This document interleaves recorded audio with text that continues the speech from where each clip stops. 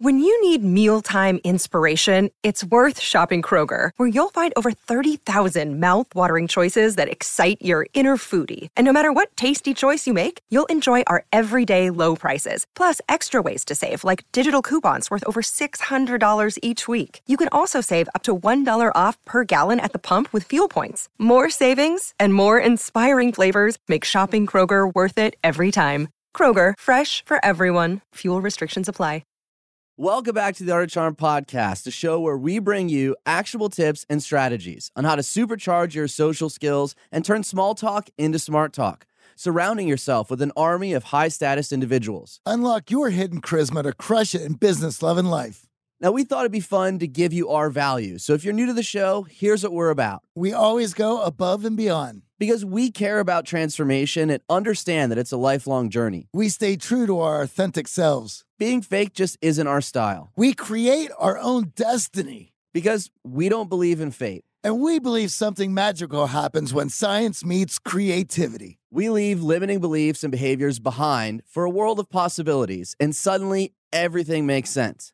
Imagine having a mix of experienced mentors teaching you their expertise, packing decades of research, testing, and of course, tough lessons into a concise curriculum each and every week. Well, that's what this show is all about. I'm AJ. And I'm Johnny. Not only have we been doing this podcast with great tips and scientifically proven social strategies, and of course, amazing guests, we've also been delivering live and online advanced emotional intelligence training programs for over a decade. Now, if what you learned on this show has helped you in your life, imagine what one of our tailored programs could do for you. To learn more about these advanced social skills programs, go to theartofcharm.com/bootcamp for more details and sign up for our newsletter. Now, thank you everyone for tuning in, and let's kick off the show. Today, we have Dr. Judy Ho with us. Now, Johnny and I loved her recent book, Stop Self-Sabotage, 6 Steps to Unlock Your True Motivation and Harness Your Willpower, and of course, get out of your own way. And we're super excited to chat with her about it. I know all of us are working on our New Year's resolutions, so how can we stop that self-sabotage? Well, Dr. Ho is a clinical neuropsychologist and a tenured professor and researcher at Pepperdine University. She also works as a forensic expert and media consultant, and she's here to help us with just that. Hello and welcome to the show, Dr. Ho. It's so great to have you in studio with us today. Hi, guys. Welcome to the show. Thank you so much for having me. I'm really excited to be here. Thank you for joining us. And of course, we enjoyed reading the book. It's a topic that's near and dear to our hearts as we talk about personal development and changing yourself. But we got to know, first and foremost, what made you decide to write a book on self-sabotage? You know, I saw self-sabotage in everyone around me. So I'm not just talking about my patients. I'm talking about my family members, my friends, my colleagues, and even to a degree, myself, especially in my 20s. And I saw that for me, my main sabotage was procrastination. Yeah. And there's always a way to make that sound really good in your head. Like, oh, I'm the kind of person who, if I wait till the last minute, it's going to be amazing, right? Until it's not. Until the day when you fail a paper in your grad program, which is what happened to me, which really made me take a look and say, was this really the best thing for me? But I mean, I did that for so long and told myself that that was the right thing to do to get myself motivated enough to put out my best work. So now knowing that, are you the character that procrastinates in the book? Or is that You're like, did you write yourself? So all of the characters in the book are based in real people that I've worked with, or they were my family members or my clients. Obviously, personal details changed so that they were not looking at this and thinking, oh my gosh, Judy's writing about me. Yeah. But no, I did not base it on myself. Although when I wrote that chapter, it was one of the easiest chapters for me to write because I just felt like, yep, I know this person. I know how I feel when I was in this mode. And you bring up a really good point because it's easy to spot in others, but we are telling a story in our head to rationalize our own self-sabotage. And exactly that, for procrastinators who've been rewarded for procrastination, it's easy to be like, oh, I'm under pressure. I'm definitely going to perform. I perform well under pressure. That's the narrative. That's the reason to procrastinate. And of course, we're going to dig into how can we self-diagnose to stop this? It's so easy, as we were talking about before the show started, to see it in celebrities, to see it in others, but it's difficult to see it in ourselves. And it seems to me like this is one of those things that almost everyone struggles with. Yes. Why do you think it's so common? Well, I do think that sabotage is universal, that we all have the inclination to self-sabotage, but it's really about when it becomes an issue right? If it becomes a pattern. And I think people do it because even though they say that they want something, getting there is actually really difficult. And it's scary because change is scary. And so we say we want these things, but we have this approach avoidance conflict where the closer we get to the goal, we all of a sudden start thinking about all the things that are so bad once we reach there. Like, for example, with health and diet, I oftentimes find that people will get so close to their goal weight or whatever it is, and then all of a sudden start thinking about how hard it is to maintain that. And then they'll start to take a huge step back. They'll go on like a 1 weekend binge fest, and then they'll beat themselves up, and then it kind of sets them back for 2 or 3 weeks. And even simpler stuff where you started a diet, you're all excited, and then you slip once, and then you just throw the diet out the window. Yeah. And it's very difficult to restart towards that goal when we feel like we've gone a little off course. And I know myself, I've sabotaged on my health goals, on my New Year's resolutions even. And I feel like when you start to see the patterns in yourself, which we're going to talk about in a little bit, it becomes a lot easier to stop that before it starts. Exactly. It's all about being able to identify the patterns so that you know then what to do about it. And sometimes we run away from that. You know, we don't want to deal with it. We sort of have this escapist or avoidant mindset towards doing the self-examination. So you do have to do that. And then you can have a lot of good action steps in the right direction. And I think, obviously, with it being the new year, everyone even chuckles about resolutions now. Do you think over the past few decades, we've come even further into our own way of self-sabotaging? Yes, I feel like New Year resolutions can be a real hotbed for people's self-sabotage because you commit to this thing that is really tied to an arbitrary day. And you know everybody else is doing the same thing. And then the minute that you make a misstep, you start to look around you and evaluate yourself against someone else, and that can set you farther away from where you want to go. I've actually advised some of my clients and my friends, if that's you, just don't do a New Year resolution per se. Just do a goal. Do a goal whenever. Why does it have to be January 1st? Why can't it be December 30th? You know, just don't be so black and white about it, because I think people get really, really, really fixated on this idea of it's a new year. I don't want to blow the new year, but it's arbitrary. A lot of these things that we think are common sense, we've never really dug deep enough to understand why they are. I always have this saying that I've been eating my whole life, but I've never really learned how to eat until I was in my late 20s. I know to exercise, but I didn't really learn how to do that until I was in my early 30s. So a lot of these things, we've been told, we hear about them, but there's no understanding behind them. And as it takes about getting interested and to get the knowledge so then we can actually implement these things so that they'll actually mean something to us. Right. And I think that that's a really good point. It's really about learning and sort of stepping back and taking that educational process on. And it is sort of a new thing because if you've never done that self-examination, you wouldn't really know where to start. So you do have to start from the beginning. But the good news is once you start, then you really have a prescription plan for how to address all of the pitfalls that come up.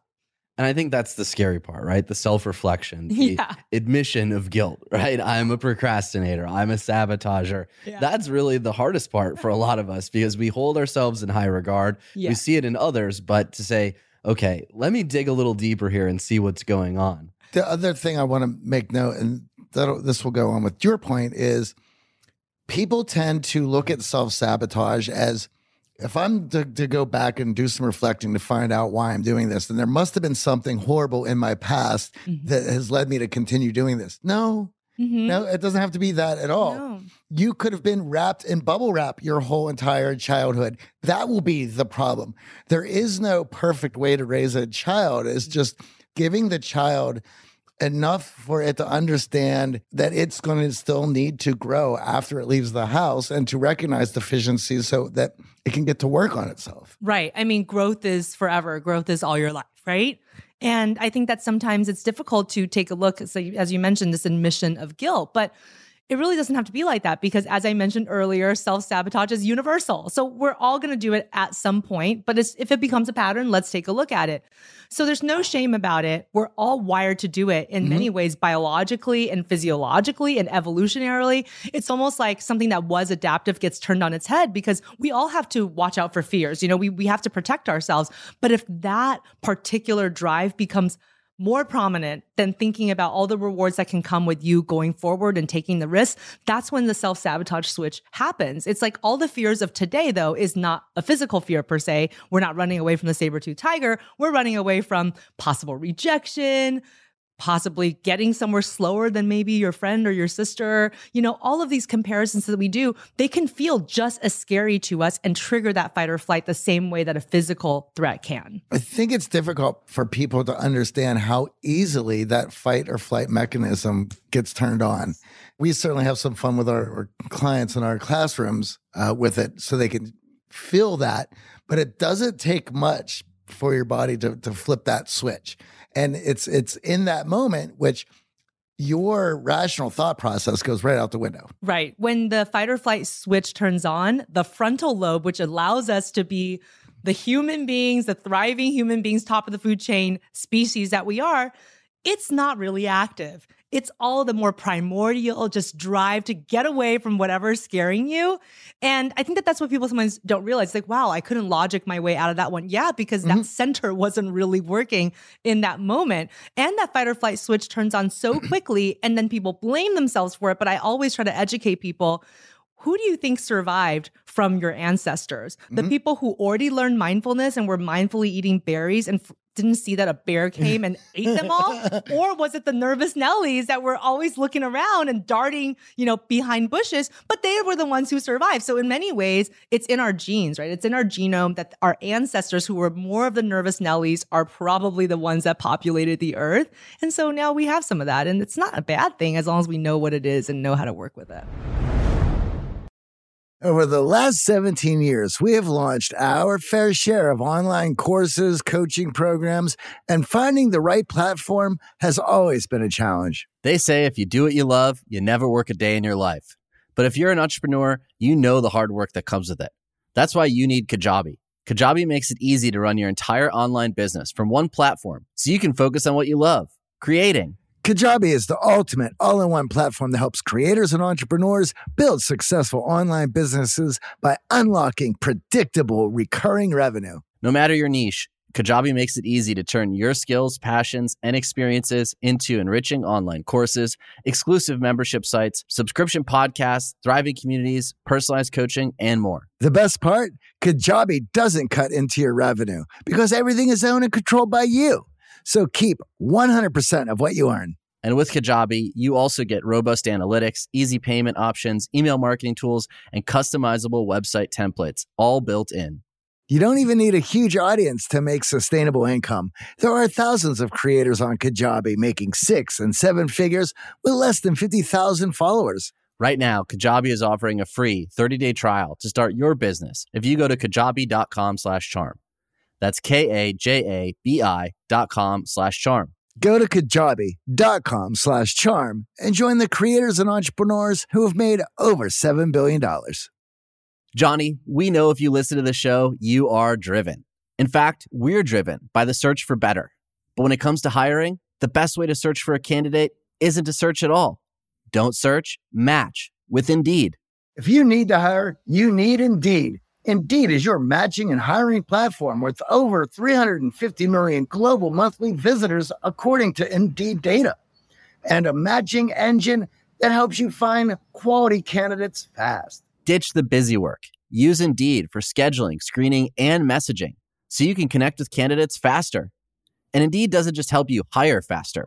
93% of employers agree Indeed delivers the highest quality matches compared to other job sites, according to a recent Indeed survey. We have hired a lot of team members over the last 17 years. Going through endless resumes, well, that's a time sink. But you know what else is a time sink? Interviewing endless people, because they're all going to give you the best face forward. That's why we love Indeed, leveraging over 140 million qualifications and preferences every single day. Indeed's matching engine is constantly learning from your preferences. So the more you use Indeed, the better it gets. Join more than 3.5 million businesses worldwide that use Indeed to hire great talent fast. And listeners of this show get a $75 sponsored job credit to get your jobs more visibility at Indeed.com/charm. Just go to Indeed.com/charm right now and support our show by saying you heard about Indeed on this podcast. Indeed.com/charm. Terms and conditions apply. Need to hire? You need Indeed. I feel like those of us who are top performers who set lofty goals often run into this. And it's sort of counterintuitive because it's like, wait, you're so close to your goal. Why are you sabotaging now? Yes. Do you see that in your patients as well? Absolutely. I see it all the time. And again, people are like, man, I could have tasted that goal and then I just blew it. And again, that approach avoidance conflict is real. You know, people don't realize it could be with all kinds of things, whether it's career or relationships, where you get so close and then you do something to kind of mess it up. But it doesn't mean that you have to start over. As long as you can sort of stop there, re-examine and reset yourself, you can keep going. But a lot of times people just completely veer off the path. They'll say, I guess it's not for me. And they'll just completely take such a step back that it takes them so much away from what they were trying to do in the first place that they completely lost sight of their first goal. And I love the fact that in order to be self-sabotaging, you have to be taking action. Mm-hmm. Yeah. Right? So we are moving in a direction, which is good. Action is good. It's recognizing it. And what do you think is the biggest misconception with self-sabotage? Well, I think the biggest misconception with self-sabotage is that it only happens to people who are characterologically weak, or people who, you know, just don't have it together, or people who haven't done the self-examination, because you may have been doing it, but in a different way, right? And as you mentioned, it actually applies more to people who have many lofty goals. They have big expectations of themselves. And when they don't meet that expectation, that drives their guilt even further. And then that's why they don't look at the problem and then solve it. And I think willpower is another component that people tend to rely on and over-rely on, and not realizing that willpower is to a degree finite. And when it depletes, we still need that motivation. We need that drive beyond willpower. We can't just rely on that alone. Yeah. And I think that that is another big thing about self-sabotage too, is people think, oh, it's because I just don't have enough willpower. And it's just not true. You know, willpower is just like anything else. It's like a muscle in your body. It depletes after overuse, and it does deplete over time throughout the course of the day. Or if you've had a very stressful day, it'll deplete even faster. If you've tried to multitask too much, it's gone by noon. I mean, so there's all of these things that we have been trying to do to like hack the system. Like, how do we get into really honing our willpower in the right way and letting it sustain for as long as possible? And, you know, I think I have a lot of conversations about that with my clients, and they're just like, how do we do that though? And it's like, well, it's all about setting your goals in the right way, aligning them with values so that even when the going gets tough, you're still going to push forward because you know that it's really crucial in the end. Yeah, because it matters to you. Yeah. Exactly. Now, you use LIFE as an acronym for the four most common forms of self-sabotage. What does that acronym stand for? So yes, I love acronyms because it helps me to remember for myself. But LIFE stands for L is low or shaky self-concept. So that's somebody who, you know, and self-concept is a complicated thing. It's not just one thing. A lot of times people have great self-concept in one area of life, not so much in another. And so I think sometimes if your self-concept is more shaky in the area in which you're trying to create a certain goal or make something happen, then that could be your driver of self-sabotage. I stands for internalized beliefs. These are things that we learn from childhood. If you had parents who were very nervous, very risk adverse, you might pick that up, and actually it becomes your own belief system when you're an adult. You do become like your parents sometimes. F stands for fear of change or the unknown. All human beings in general are not loving change, but some people personality-wise have an easier time with change or the unknown, and others don't. So that could be a driver. And finally, E is my favorite. It's excessive need for control. This is all those type A, super high achieving people out there. But if you can't see every step of the way, and if you don't feel like you have control, then you're not going to move forward at all. And of course, control is all perceived. I mean, we really don't have that much control, but it's that feeling of losing that control that scares people and makes that their primary driver of self-sabotage. I'm just going to point out to that last one, the excessive need for control, because I know for a lot of the guys we have in our programs and the guys who listen to the show, that one right there is the big one. Yeah, I went on a hike with a buddy recently, and we were talking about exactly that and the need to control. And when you start to realize that you have this incessant need to control, it's even more scary and overwhelming because it kind of hits you like a ton of bricks. Like, holy cow, have other people been perceiving this? Have I been impacting others? All you want is to just be in control of what you can control. A lot of this is outside of our purview. It's impossible for us to control. Now, you mentioned this low self-concept. Can you break that down a little bit further for us? Yeah. So self-concept is something that develops over time. When we come into the world, we're pretty much like blank slates, and we're trying to absorb and soak up everything about who we are in the world, what people are to us, and how we can achieve goals and get what we want. And it happens a lot in many people's childhoods where they start to get messages about who they are to other people. Like, for example, how do we know that we're smart or funny or anything? It's because somebody either told you or you watched yourself in a social situation and notice that you were rising to the top on certain criteria. And so self-concept can develop over time, but they can also be very easily crushed by big events. And so, you get fired once and all of a sudden, all of that self-concept that you built around work, that you're an efficient person, that you're somebody who is motivated, can get things done, all of a sudden it goes away. And then it takes a little bit of time before you can reset and get all of that evidence again from the world that actually you are still that person. But, it's sort of like this negative cycle that'll continue because the more you back away, the less you provide yourself with the opportunities to prove to yourself that you are competent. And so I think that can happen to a lot of people where they start to shy away from an area where they feel like now they're not performing so well, but that actually ends up reinforcing that low self-concept over and over again. Yeah. And we see this in our clients in their social lives, withdrawing because of some negative response, whether on a date or from some peers. And all of a sudden it's like, well, I'm just shy, so I'm not going to talk. And it's like, well, you have a low self-concept of your social abilities. And then you see it in their career where it's like you get passed over, you get a negative performance review, and all of a sudden, instead of leaning in and trying to work on those areas, you just withdraw because you don't want to keep getting the negative feedback. Yeah. Well, yeah, it just goes with, I've always been bad at that. This proves I've always been bad with that. So now I'm just going to try to avoid that. And here's the frustrating part. And as a PhD, you know this. If you don't collect enough data points, it's not relevant. Your observation is not relevant. And that's why we love in the week-long boot camp for our clients who have gotten some negative feedback in an area of their life and in their social skills to go out in the entire week and start getting some positive experience and collect new data points, positive data points. And all of a sudden they're like, man, why wasn't I doing this before? This is so much easier than I thought it would be. Because we hold on to the negative data point. Yes. Selective memory too. Yeah. You only remember that once or twice where you blew it or you didn't have a good social situation. And then you don't remember all of the other times where actually you did get positive feedback because your mind is so set on that low self-concept that you just keep only remembering the things that basically give you that sort of reinforcement of that particular idea. And I recently have worked with a number of patients who they'll come to me and they'll say, I just have poor social skills. I don't know. Maybe I'm on the autism spectrum. And they almost wear it with a badge of honor. Like, I'm a tech guy. Like we're all I'm like, you know what? Let's try to get some evidence. And so I'm a neuropsychologist. So we actually have tests that look at their social perception. Like, do you read emotions correctly? Like, how do you perceive social situations and tone? And they'll score in the 95th percentile. And I'll say, wait, let's line that up with your belief about yourself that you might be on the autism spectrum. And yet on social skills testing, scientific testing, you're in the top 5 percentile compared to your peers. So what do you think about that? And their minds are just blown because all their life, they've just thought, I'm this shy, awkward person. That's why I haven't been dating. That's why I can't move forward in my job, even though I have the skill sets, because I'm just not that guy.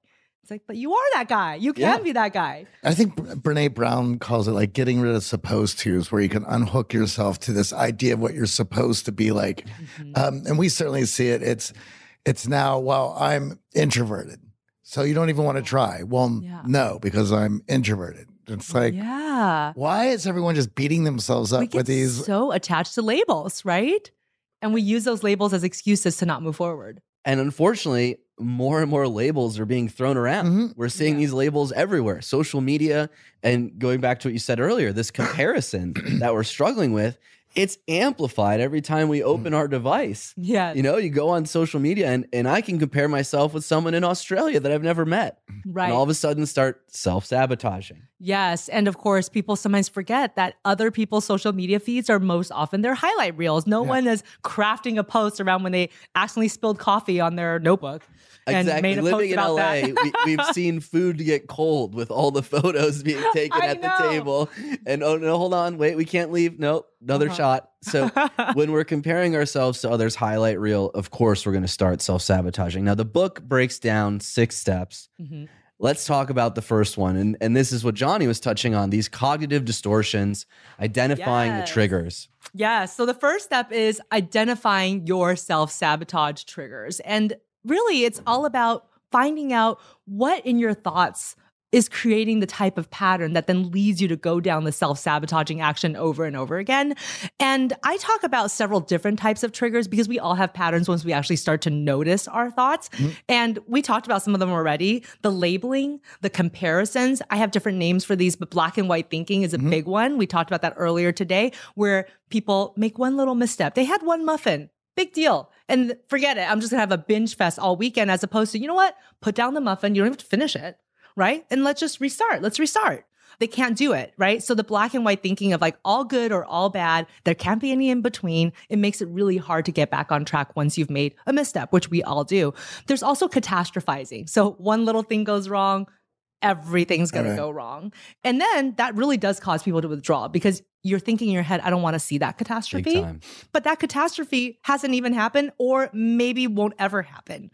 The shoulds, that's a big one. I always tell my clients, stop shoulding all over yourself because that's what people do. I should have done this. I should have done that. I should be a better mother. I should be a better boyfriend. I should be. And these rules are just made up out of the ether. I mean, yes, maybe from their past experiences, but who says that you have to do those things? But those rules can really bind people into a certain label, again, of how bad they are, how deficient they are. And it causes a lot of anxiety for people. Which is your biggest trigger? You know, I think for me, it's probably the shoulds. I think it's another one of those type A, high achieving people. I should have gotten more done today. You know, I feel guilty sometimes if I've been less productive on a day than I was hoping to in my head. It's hard. I mean, I still struggle with it and I have to back up and say, you know what? Like, it's okay, you know? Mine is personalization. Johnny knows this too. And it's one of those, we break it down in class. So you think I should be able to overcome it, but I still do it. This idea of I'm the focus of my own movie. So everything happening around me is because of me.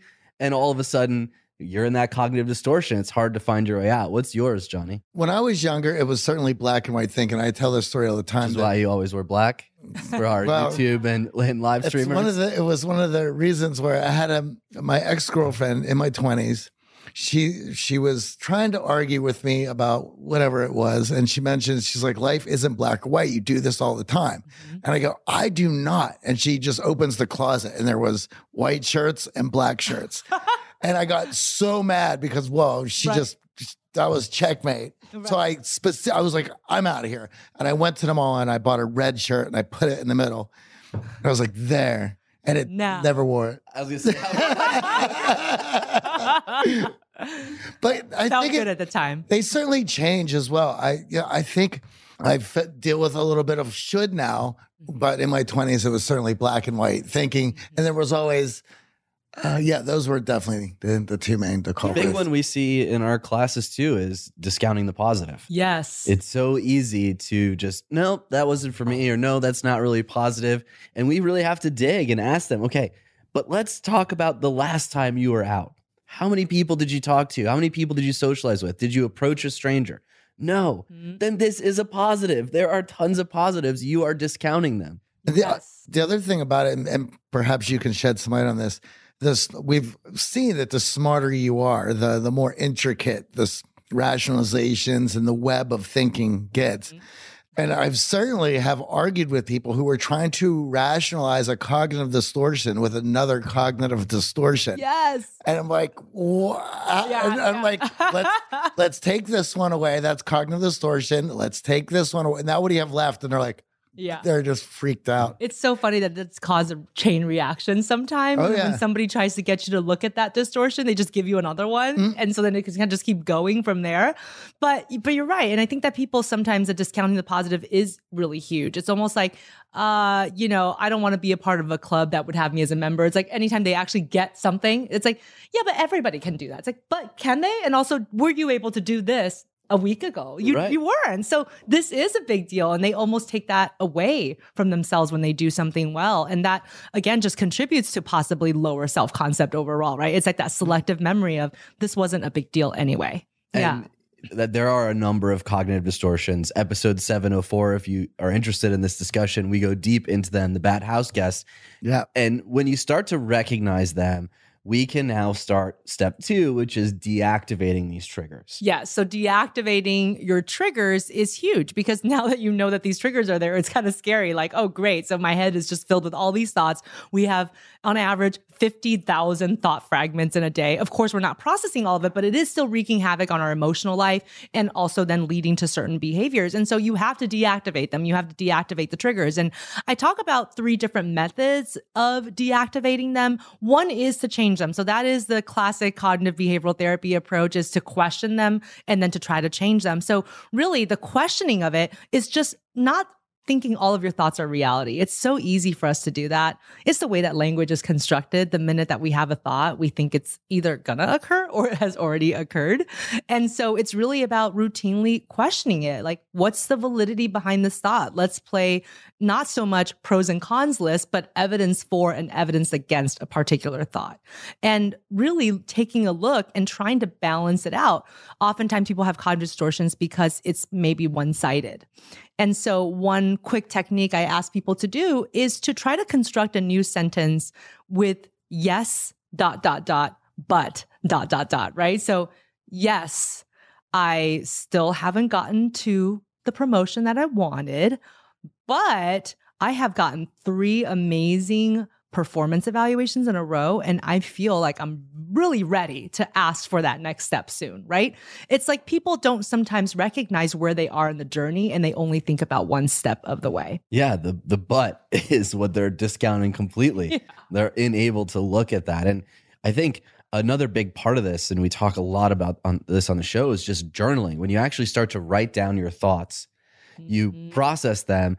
And then the best part is you get to flip back through your journal and see those thoughts 3-4 months ago. And you're like, what planet was AJ on? That is not reality at all. But we fuse our thoughts to our being and our emotions. And all of a sudden they can start to wreak havoc on our emotional life. And it's really frustrating when you see these patterns in others.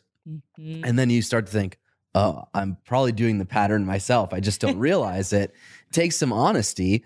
Takes talking and communicating with people you trust as well. I think that what makes all this difficult is certainly when your heroes or people that you look up to, their flaws nor the work that they've done on themselves to get in the positions that they're in is shown. It's not romanticized. It just shows this amazing person who's done all this stuff, and maybe their book or the biopic, or it's just all the highlights. If there is some downtime, they may show the person had a phase where they were maybe partying a bit too much or whatever, but it doesn't go through that work. And so, for instance, in going through your book, and I was reading all the exercise, and I was like, oh, how wonderful, how great. It's like, if they show the work that a lot of these people do of being reflective, of mindfulness, meditation, writing, just getting their thoughts out so you could see what it had taken for them to get there. I think more people would do these things. But even for me, I'm reading through it and it's like, well, John Wayne would never do that. I bet John Wayne was scribbling and writing his memoirs and looking at what his thoughts are. I mean, it's a very natural part of growth, and it's not shown enough. Right. And I think people sometimes think, writing thoughts, journaling. I'm sure you guys get that resistance to it, but it is so helpful. Yes. Because you actually put your thoughts on a page, they become external just in that process, right? When it's inside your head, it feels so amorphous. It feels like you can't tackle it. It's just like when I tell people, doesn't it always feel better when you put something down on a to-do list? Like, it's scary because you're like, I have too many to-dos. But once you put it on a page, it actually does feel better. It feels like you can manage it, and then you can really look at it and decide what to do next. And not be overwhelmed. Right? Not be overwhelmed. That's the problem. When we're overwhelmed, we're ready and willing to self-sabotage. Yeah. And we ask this question all the time in class. Is there evidence that the thought is incorrect? Because we are so primed to find the truth behind our thoughts and rationalize that our thoughts are real. We very rarely go, could there be an alternate explanation for this? Yeah. And Johnny, you have a classic example that I love from class about walking down the street and people laughing, because I feel like we all can relate to this. Well, yeah. I mean, what I tell the guys is I use this scenario of you're walking down the street and let's just say that leading up to that hasn't been a very good week. Maybe you blew something at work and you're beating yourself up. Maybe you're a little bit under the weather. And when you woke up that morning, you realize you didn't wash clothes and you're trying to put something together that's not offensive. So you're not feeling very good about yourself. And now you're walking down the street and let's say you pass 3 people, and as you pass them, they just start laughing.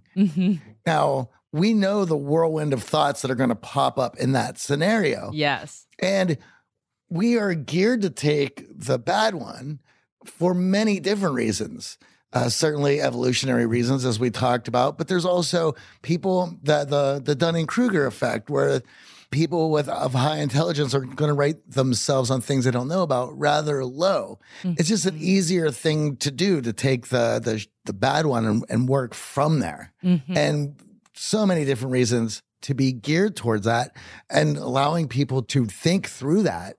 Right. And realize, well, why can't you have chosen the good one? Right. Right. Or why did you make this about yourself, whether or not it was good or bad? Right. Yes. That personalization again, right? Where, they must be laughing about me, as opposed to they were in mid-conversation before I walked up. Maybe it's just a continuation of that conversation and they're having a little joke and it's about them and it's not about me. But it is so easy to go there, and it's so easy for us to look for that confirming evidence because we don't like cognitive dissonance, right? As human beings, cognitive dissonance is just the worst thing ever. And so even when a belief is negative, we'd almost rather find the confirming evidence so that it's a consistent picture, as opposed to, oh, wait a minute, maybe they're saying something wonderful about me for once, maybe not even the first time, but at least you're going to try to start recognizing that as a possibility.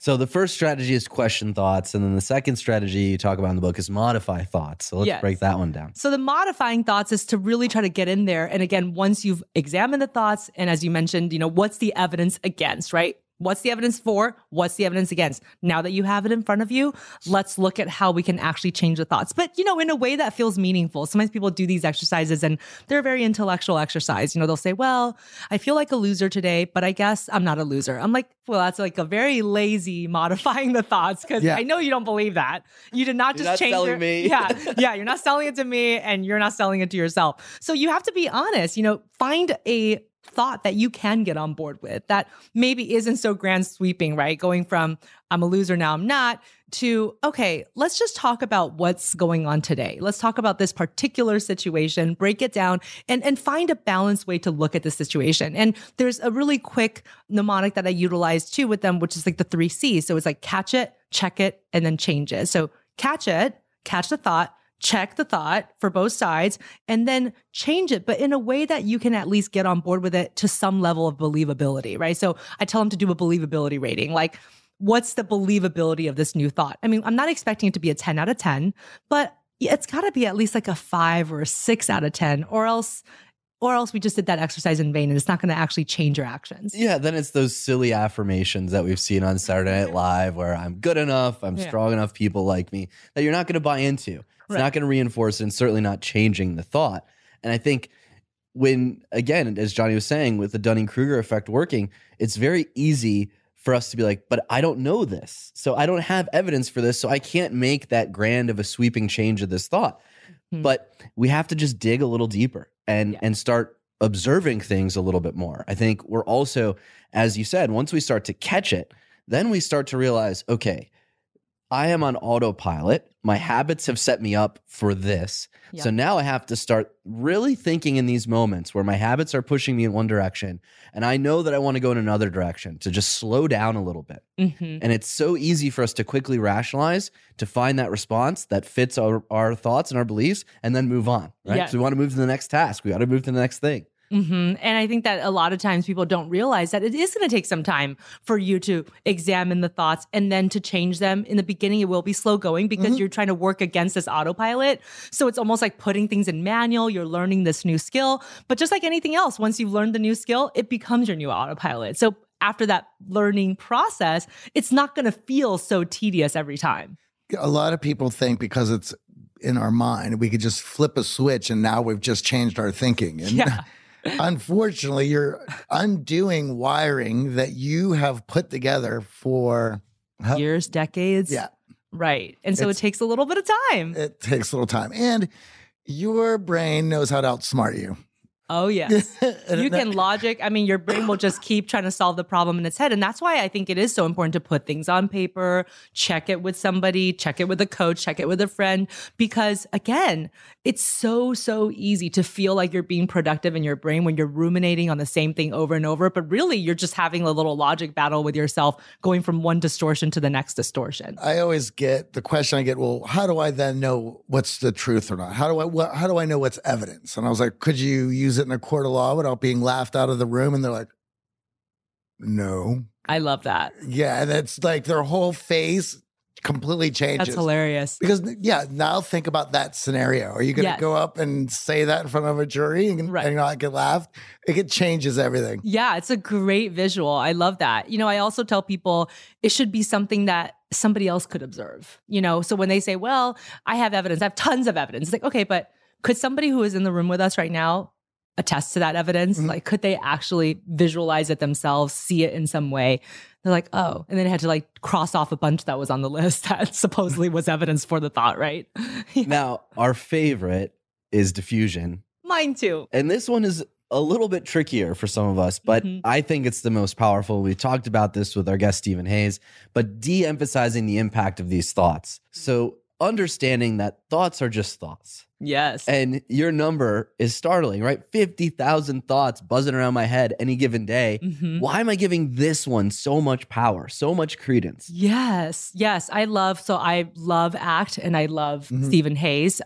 Really revolutionary technique. I remember I've been classically trained in cognitive behavioral therapy. And when I was exposed to ACT for the first time, it was mind blowing. I was like, whoa, wait, this is such a new way of thinking about how to deal with our thoughts, right? So instead of just checking them and modifying them, yes, there's going to be the day sometimes when you wake up and you're like, I know what thought I'm supposed to be modifying, but I just don't want to do it. I don't feel up to it today. I'm just in a bad mood. We've all been there, and you can still let that thought live with you. But why do you have to let it affect how you feel and how you act for the day? So this concept of diffusing, not fusing with every thought or some specific thoughts, is really about backing up, recognizing that a thought is just a mental event and nothing more. And the easiest way to access that is by labeling it as such. So if you have a thought like, I'm never going to reach my goal, putting the clause in front of it that says, I'm having the thought that I'm never going to reach my goal. And all of a sudden, it does take the wind out of the sails just a little bit. All of a sudden, there's a little bit of distance between that really horrible original thought and now doing the diffusion practice and noticing that, oh, it's just a thing. I could just say it's a vegetable, it's a hamburger. I mean, it doesn't have to be me or explain me. I love the exercise of if you were sitting next to the child version of yourself, right? 5-year-old AJ is sitting here and he's saying, I'm such a loser. How would you talk to him? How would you explain that thought? You wouldn't be like, yeah, you are, and reinforce it. You'd be like, no, come on, AJ. Look at all these other wins. And we tend to be patient with children, but we're not patient with ourselves. And that's why I like that mental exercise, because it's like, oh, the thought is me saying it as a child. Well, yeah, I'm going to give myself a little bit more opportunity to improve than just write that thought into my being. I mean, our lives now are so consumed with distraction. Yep. And I always make this joke, like 30 years ago, 20 years ago, if you went to the bank, you got in line and you had to deal with yourself while you stood in line. But we don't even have those moments anymore. If you're even at the bank, but you'll get in line and you'll pull out your phone and you'll just start scrolling. I mean, it's distraction from the moment you're up to the moment you're asleep. So mindfulness is incredible as a tactic, and it works. we need to now find time in our lives on the daily to practice those things, to practice diffusion, because we don't have the time to deal with ourselves as we used to. Right. And I think everything is so go, go, go all the time. People have multiple things that they're looking at. Even when you're watching the news, there's a ticker on the bottom that's moving, then there's pop-ups in the corner. I mean, I don't even know what I'm doing. And then I look at people around me who are watching the news with me, and they're on their phones at the same time on CNN.com watching CNN. Like, I don't know what's going on, right? It feels so hectic all the time. And people who are somewhat impatient, people who, again, are very goal-oriented, they're like, I don't have time for mindfulness. It's like, but actually, you're wasting tons of time by doing all of this distracting stuff and not getting anywhere. And mindfulness doesn't have to be a minute of sitting on a yoga mat, meditating in that particular way with your legs crossed. Mindfulness can just be taking a 5-minute break and just noticing what's around you, you know, putting everything away and just having a few bites of your meal without other things in front of you. I've been very busy with our social media lately. And the other day I was out on my normal weekly run, and I got to the top of Runyon Canyon, and I completely had a panic attack because I thought I lost my phone, only to had to sit there and like, wait, you're jogging, you're on the canyon, everything's fine, it's at home. And I was just laughing about that. But even that hour that I have without my phone and the chemicals flying, it allows me to shift through so much stuff. And of course, I don't have my earbuds in and running on down Franklin Avenue because I'm going to get not safe hit by a car. So there's nothing to do but focus on myself and my mind for that hour, 15 minutes. I have a rule that if it's above 50 degrees, then I'm there's no excuse enough to go. But I look forward to it every week because it's also, I know it's an opportunity for me to organize a few thoughts that I haven't had the proper opportunity to shift through. And I love that point, because meditation, mindfulness doesn't have to be on a mat, legs crossed, chanting. It could be running. It could be eating your lunch. It is taking a moment to collect your thoughts and be present with them versus staring at the device, watching the traffic, every other distraction that's going on in our lives. You love your acronyms. So moving on to step 3, we are reconfiguring ABC chains. So what are ABC chains first, and how do we reconfigure them? So ABCs are a different type of ABCs. This is behavioral management ABC. So A stands for antecedent. This is any kind of thing that happens before the behavior. So any kind of triggers. We've been focusing a lot on thoughts, but they could be other things. They could be other people. They could be certain memories. They could be a particular situation or surrounding, and really understanding that there's so many different types of things that we should be looking for that lead us down a behavioral chain, because the next thing that comes is the actual behavior. So that's the behavior you're trying to change. You know, whatever behavior that is getting in the way of you reaching your goals, whatever that self-sabotaging behavior is, we want to know all of the things that can lead to it and their consequence. And people sometimes don't realize that the consequences are not necessarily what you think they are. Sometimes people think, well, duh, like, of course I don't want bad things to happen to me. But yes, there's also negative reinforcement, this idea of an avoidance of something uncomfortable. And my classic example, of course, is, you know, thinking about going to a party when you know you're not going to know anybody, and it just gets so anxiety provoking that you finally then call the host and you make up some bogus excuse. Oh, I got stomach poisoning, whatever, food poisoning. And they say, oh, I'm so sorry. And then you hang up, and oh, that flood of relief that now you don't have to go to this party. That is reinforcing for the next time. So the next time you have another big function, you know, you get to look forward to that relief when you do that self-sabotaging behavior. There you go. Yeah. The flaking. The flaking. Everybody's got one of those stories, I feel like. Well, and these cues, exactly that, could be as simple as having your phone on the nightstand so it's easier to surf the internet than it is to go to the gym. And when you start to understand that, well, hey, my phone being next to me is the cue. What if I put my gym shoes next to me? That's the first thing I see. Oh, well, I'm a lot more ready to go to the gym with my shoes on than a phone in my hand. So it's understanding the chain of events and trying to go upstream of that bad behavior to really knock it out. I always tell people, give yourself a break. It takes 3 to 4 weeks to get that habit to form. So if it's hard in the first, 1 or 2 weeks, it should be. Yeah, it's normal, right? Yeah. We are fighting against the way we've conditioned ourselves for months, years, some of us even decades. Yes. And Johnny talks about this as well. It's the idea of stopping a moving train and getting it moving in the opposite direction. The train doesn't come to a dead stop. The train has a lot of momentum in the wrong direction. Yes. So we got to slow it down. And then in order to get it to go in the opposite direction, it's got to get some momentum and pick up some steam. Right. So just like that, when we're talking about behavior change, we have to slow down the bad behaviors. Then we got to give some time for the new behaviors to pick up some momentum. But even with that, it doesn't take forever. And if you're patient and it starts to pick up its momentum, then it's something that you do, you look forward to, you're excited about, and you've done that. And that momentum, you can chain other good habits to. Oh, right? yeah. Once you start to realize, oh, if I'm moving in the right direction, all of a sudden I have the endorphins after the gym. Well, I'm excited to make myself a healthy lunch. Right? Totally. But if I feel like crap because I didn't go to the gym, then I'm more excited about frying something up for lunch. Yes. So it can be chained together. Now, step 4, mental contrasting and implementation intentions. Okay, this is a mouthful. MCII is actually the combination of 2 techniques. The first one is mental contrasting. Now, visualization is obviously a really powerful tool. We love visualization. I'm a very visual learner. But if you're just visualizing your dreams, but not thinking about the specific obstacles that might get in the way, then that visualization is empty. Sometimes I'll have clients come to me and they'll say, I've been doing vision boarding for years.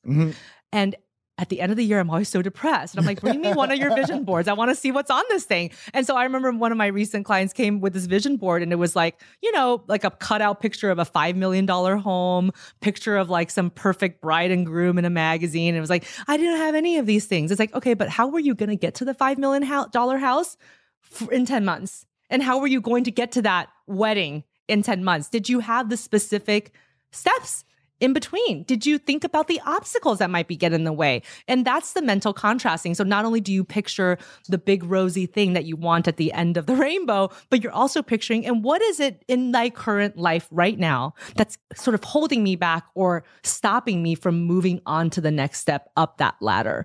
And once you do that, of course, then you can start to implement things that can really help you to deal with those obstacles, to actually address the specific obstacles rather than just this big dream that you're supposed to get to later. There's a lot of research that shows that when people give themselves a big lofty goal, but they don't think about the in-between steps, they basically don't reach it. But if you work at the specific in-between steps, that's how you get to the big goals. And so I think it's kind of a take on that. So that's the mental contrasting portion. It creates motivation. The mental contrasting creates motivation. It gets you pumped up for that event. It really gets you excited and it makes the picture much more vivid, right? Instead of just this big pie in the sky, it now becomes something that you can actually visualize in front of you, something that you can actually do today, something that you can move towards in this moment.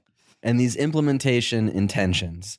Implementation intentions, again, a mouthful, to say something really simple, which is then to create a series of if-thens from your mental contrasting exercise. So now that you know what the obstacles are, create the if-thens related to each of those obstacles. If you've identified an obstacle, for example, you're trying to get to a healthier pattern of eating. And okay, you've realized that, okay, something that's getting in the way is every night I come home from work, I'm spent. I just start picking up whatever's in my pantry. And there's oftentimes lots of really bad things in my pantry. So the if then is really kind of to create the setup so that when you get to that triggering moment, you already have a prescription plan. It's like following a recipe. So if I come home and I'm tempted to reach for the chips, then what? Then what are you going to do? And the art of replacement behavior is just to actually find a behavior that can replace the bad one as opposed to something you can do in conjunction with a bad behavior. So sometimes people will say, well, then I'll just watch Netflix. I'm like, no, but that's when most people eat bad snacks and then forget because they're so mindless about it. They're watching this TV show and all of a sudden the whole bag of chips is gone. So it's really about something that would actually get in the way of the bad snacking. So what would that be? You know, it has to be something that is going to keep you occupied in a way that you can't be snacking at the same time. I know for myself, when it comes to nutrition, it's empty fridge equals Postmates. And so for me, it was like, okay, I have to work backwards from that. Okay, this is simple. Sunday, I'll throw something on Netflix in the background and I will meal prep and I will buy the ingredients on Saturday so that I have Sunday all laid out and now my meals are mapped. And when you start to look at your life, and meal prep is a classic example, when you start to look at your life in all these different areas of like, okay, what are the potential roadblocks? What have I done in the past that's going to lead me astray? Okay, now let's start thinking about building in the if-thens. If this happens, well, what are my options? And I've been doing a lot of work with some one-on-one clients, and we're talking a lot about 6-month goals, and it's so easy to articulate the goal, and I think everyone gets so fired up about that. And then I go, okay, well, what are the potential roadblocks? Mm-hmm. Oh, yeah, yes, guess what? This is why this has been your goal for the last 12 months, because you have not thought about the roadblocks and thought about what you're going to do when those arise. Yes. And it's so important to do it in advance. Sometimes people will say, okay, if then, simple enough. So then when that happens, I'll make the if then in my head. No, because at that point, the triggering thoughts are already there. All those antecedents that lead you down that self-sabotaging track are in place and happening. It's too hard then to make your if thens. You got to make them in advance. You got to do the mental contrasting at a time when generally it's sort of like your mindful time. Maybe it's a morning meditation that you're doing, or maybe you just have like 20 minutes in the morning to do this before all the triggers happen. So then when they happen, you literally open up the page or you open up the phone where the notes app is, where all of this is written, and then you just do what it says. So you have to cut out that hard work for yourself, because at that point you're spent. You have decision fatigue. The motivation's already been worn. There is no willpower left at 11 p.m. at night when you're trying to change your your habits to healthy eating. The self-reflection, being able to talk to people about it, and what we've been trying to do with the show is really just paint the picture that it's okay. Everyone is going through this. Share this with your friends. Share this with the people who care about you. They can help reinforce the good behaviors. Even talking about accountability, just sharing your goals with others allows you to be held a little bit more accountable than just keeping all of these thoughts in your head. Yeah. And a lot of us think, oh, I can do that battle every day. And we're draining our willpower. We're not tapping into the deeper motivations, which we're going to talk about here, and building out our blueprint for success. Yes. Now, how do we take all of this and keep on track? Because it's a lot for us to consume. It's a lot for us to process. Yep. And I know, being a Stephen Hayes fan, understanding, we've talked about it with him, exactly, values-based living. Yeah. Not relying just on willpower. No. And, again, if you do want to hone your willpower and train your willpower like you can train a muscle, it's got to come from values-based work. And this also, I think, was very countercultural when I was learning it. I think it still is, because we're so focused on goals as a society that we forget about values. And when I talk to people about values, they think, oh, wow, this is a really newfangled idea.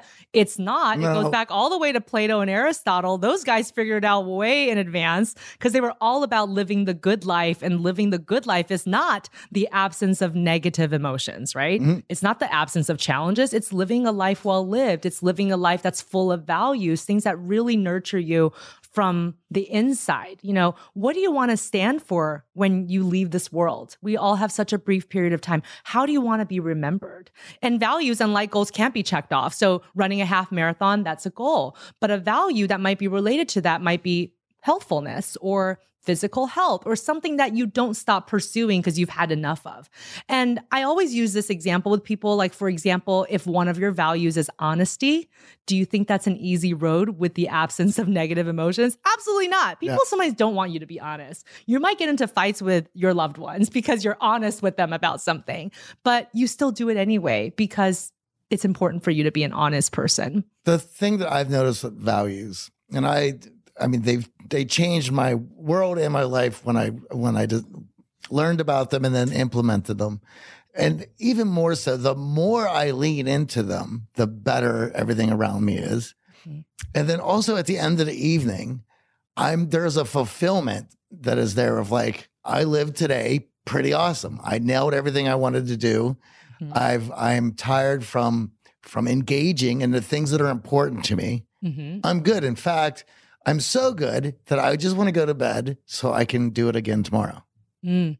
Yeah. And that's so profound, because I think, again, when you're used to just living your life based on checking off goals, you might not feel that way at the end of the day. Mm-hmm. That sort of internal fulfillment of, wow, like I'm excited to start the next day again. And I really feel like I lived my life authentically. When people say that they suffer from not feeling authentic or that they suffer from imposter syndrome, I oftentimes ask them how much of their work has ever been values-based, because I think if it was, then they'd have a lot less of that, and maybe even none of that. But people sometimes they grab onto goals that are not their own. They think somebody else wants it of them. They look at other people and they think that's the kind of goals that I should have, but they forget to ask themselves, what's my internal compass? What's driving me? And what's the direction I need to travel? Now, the question we get asked all the time is, how do you come up with your values? Yes. So when your clients come in and you're like, hey, is this in line with your values? And they go, well, I don't know what my values are. Yes. And I know our audience asks us this all the time. What are your theories on how to develop your values? So I'm a very tactile person as well as visual. So I love the values card sort for trying to figure out what your values are. And so there's a version of this in my book. It's also available on my website where, obviously there's thousands of values, but to get people started and thinking in the right direction, I have 33 of the top most common values that people might have. So then you cut them out and you basically play a little game with yourself where you sort these values in front of you on a board. And so all of your top values will be on your left column, then the medium important values will be in the middle, and then like the least important values on the right. And you actually order them and you try to force yourself to make a tiebreaker because people are like, all 5 of these are the same level of importance. No, really try to line them out because it's almost just as important to know what your top values are as well as the ones that are not important to you, because then don't spend energy committing to goals or saying yes to things that are on the bottom of that list. This is about building. This is about engineering. This is about putting together a foundation so that you don't lose yourself in this voyage. Mm-hmm. The other thing is when people think about committing to values, they can also start to self-sabotage because they're like, but I'm not sure that this is going to be it's not your value forever. It's okay for it to be your value right now. Mm-hmm. Give yourself permission to choose some values for the now and learn, hey, in a couple weeks, this really wasn't one of my values. I was sort of misguided. I heard it on the podcast. Johnny said it was his value. We also don't realize how easily we're influenced by others' values. Yeah. And some of us grew up in religious households. We've talked about that. Or even if we're completely secular, we'll look for values outside of us and oftentimes just grab them because, it's someone else's. It's making them happy. It'll make yourself happy. And it doesn't work that way. Now, let's tie it all together for our blueprint for change so that all of our audience members can hit 2020 running. Okay. So my blueprint for change is basically the way that I think people should approach a visualization tool. There's lots of other visualization tools. We know that they help. But again, sometimes it doesn't get you to the finish line because the visualization is sort of more of a pie in the sky picture as opposed to the actual prescriptive steps. So the blueprint for change just puts everything that we've talked about together today. It really starts with your values. That's at the top of the blueprint. And just like a blueprint for the house, it gives you the steps and the foundation of how to construct something so that anybody who looks at this blueprint for change, they'll see everything they need to see on the page and they'll know how to move forward. So you start with identifying your top 5 values. And then you focus those values onto maybe a couple of your most important goals right now. You want to make sure that the goal is aligned with those values. And if the goal is not built from the values, then you should really reconstruct that goal so that they are, because otherwise you won't have that motivation or that willpower when you need it the most. And then I have people put the life factors on the bottom of the blueprint because you need a reminder of where you came from. Why did you establish these self-sabotaging actions in the first place? How did these patterns evolve? And just making a couple of notes on which ones are actually impacting you and activating at certain moments to present as triggers. So then the middle part of the blueprint is all about the ABCs. It's like, what are my triggers? Write them all down. The thought distortions, the environments, the memories, the people, maybe certain social situations, and what behavior am I trying to change? And then creating the if-thens right on that page. So then when you kind of take a step back and you look at that blueprint, everything is there for you. You can see the if-thens there. You know why you're working towards it because the values are at the top, and you see the self-sabotaging triggers on the bottom and on the sides so that you can really make sure to avoid those pitfalls whenever they come up. Having a plan, being in touch with your values, being able to visualize all of this. And again, have some acceptance for those moments. There are going to be dips in any goal you put together. There's going to be days where you're just not feeling it. There's going to be days where there is not the willpower, but having all of that mapped out can tap into the deeper motivations, the values that drive us towards the change. Yeah. And giving yourself that grace sometimes, like you said, that acceptance of, okay, this day wasn't an 100% day, but that's normal. And yet did I still live a day that I'm proud of? And I think when people have really nurtured those top values, then they can still step back and say, but I did live a day I was still proud of. Maybe I didn't get to this particular benchmark on my goal, but when I step back and I take an inventory on whether or not I've honored my values today, I believe that I have. Now, we got some questions from our network members, and they're live streaming with us. So Roz asked us, how do you avoid self-sabotage in romantic relationships? So when someone else is involved, we talked a lot about self-sabotage, but what if our self-sabotage is influencing the relationships in our life? And are there ways you've seen others do this without being conscious of it? What do you recommend to be present and engaged to have a fulfilling relationship? Awesome question. When I first started to write this book, I actually wanted to write it just on romantic self-sabotage. That was really my first motivation to write it because it was happening to everybody. You know, people say that they want a great relationship and they were totally self-sabotaging when somebody else was involved. There could be a lot of different life factors for why this is the case, but basically what it would look like is they either write off everybody who could potentially be a good relationship partner, or once they get into a good relationship, they sabotage it by doing things to check the person, to test the person, and then eventually it doesn't work out. And then they get to reinforce that negative belief of, see, I knew it. I knew it wasn't going to work out. I'm just going to be alone for the rest of my life. I might as well be a loner. And then it kind of keeps spinning out from there. And I think you have to get really honest about which life factor is triggering your relationship self-sabotage, because for everybody, it's different. Some people who have an excessive need for control, they prefer sort of more like a workaholic mentality where they distance people and they say, well, no one's going to work out. And they always have an excuse for why a relationship isn't going to work. But if somebody has more of a low self-concept, they may actually test that individual more, perhaps act out on their jealousy, maybe do things that are controlling. And then again, that person will then leave because nobody can take that forever. And then they then reinforce their low self-concept in romantic relationships. So I think the answer is to really look at the life factors, get honest with yourself. What is your particular brand of relationship self-sabotage? And then do opposite action. So this is something that is from dialectical behavior therapy, where even if you feel you don't feel like it, you do the thing that is opposite of what you would usually do. And so if you usually would write off somebody because you'll say, well, that person's 10 pounds overweight, that would never work out for us.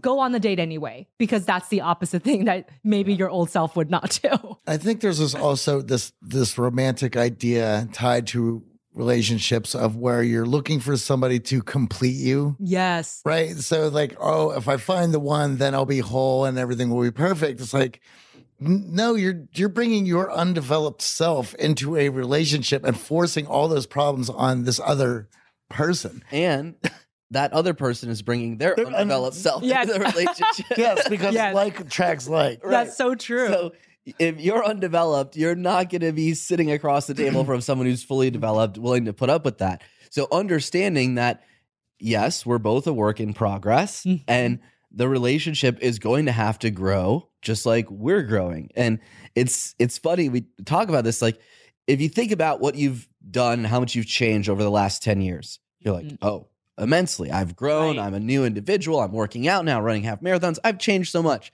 Then you ask, okay, well, how much do you plan to change in the next 10 years? Oh, not very much. Like there are a few things I'm sanding down here, but not, I like where I'm at.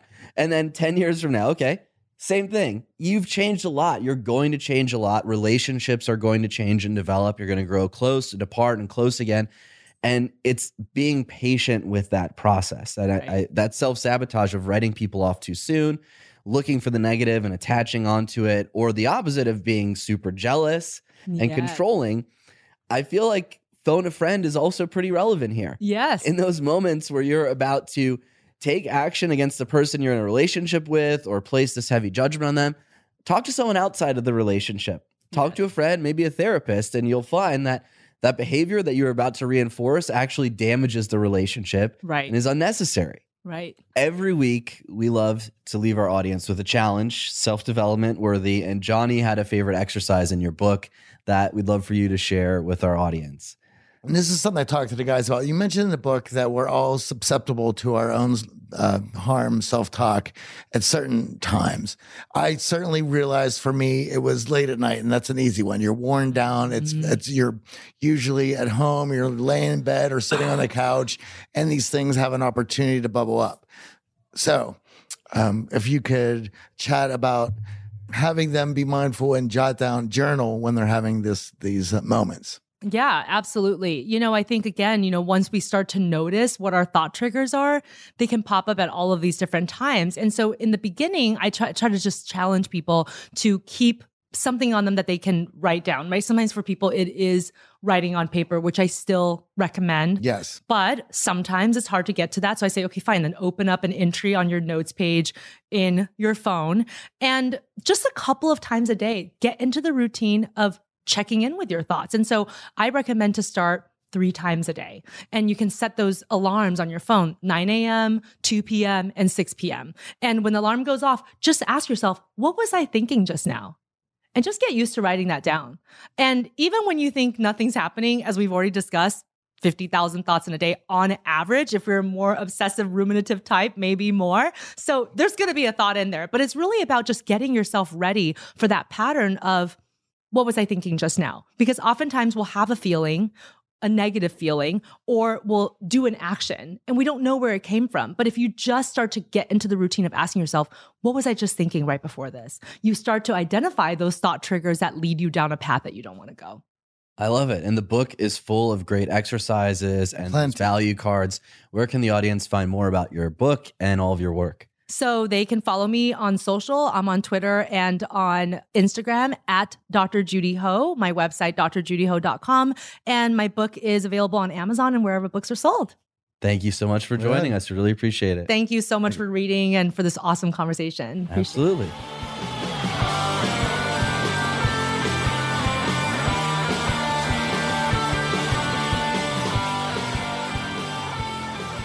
It was so great having Dr. Ho on. In fact, I devoured her book, and it's so straightforward using CBT and ACT, 2 things that we love here at The Art of Charm. We certainly do love them, and they've certainly, both of them, I have used immensely to straighten out my own life, and I've come a long way. I learned a lot from her, and I hope you enjoyed the show. Let us know. We're always excited to hear from you. You can send us your thoughts by going to theartofcharm.com/questions, and you can also email us at questions@theartofcharm.com. Of course, you can find us on social media at The Art of Charm, Facebook, Instagram, and Johnny's favorite, Twitter. Also, could you do us and the entire Art of Charm team a big favor? Go on over to iTunes and rate this podcast. It would really mean the world to us and helps others find the show. If you're a college student and you're looking to learn some skills in business, marketing, and social, well, we got internships here at The Art of Charm. Go ahead and drop me an email, aj@theartofcharm.com, to learn more about our internships. Johnny, we got a shout out this week. Yes, I would love to give a shout out to Jose Rosado. If you're looking to build your Twitter, he is the guy to follow. He's got tons of tricks and tips, and his tweets are powerful and hilarious. I love waking up every day to see what he's going to write. Check him out at Jose Rosado. The Art of Charm podcast is produced by Michael Harold and Eric Montgomery and engineered by Sam J. Bradley Denham at Cast Media Studios in sunny downtown Hollywood. Until next week, I'm AJ. And I'm Johnny. Have a good one.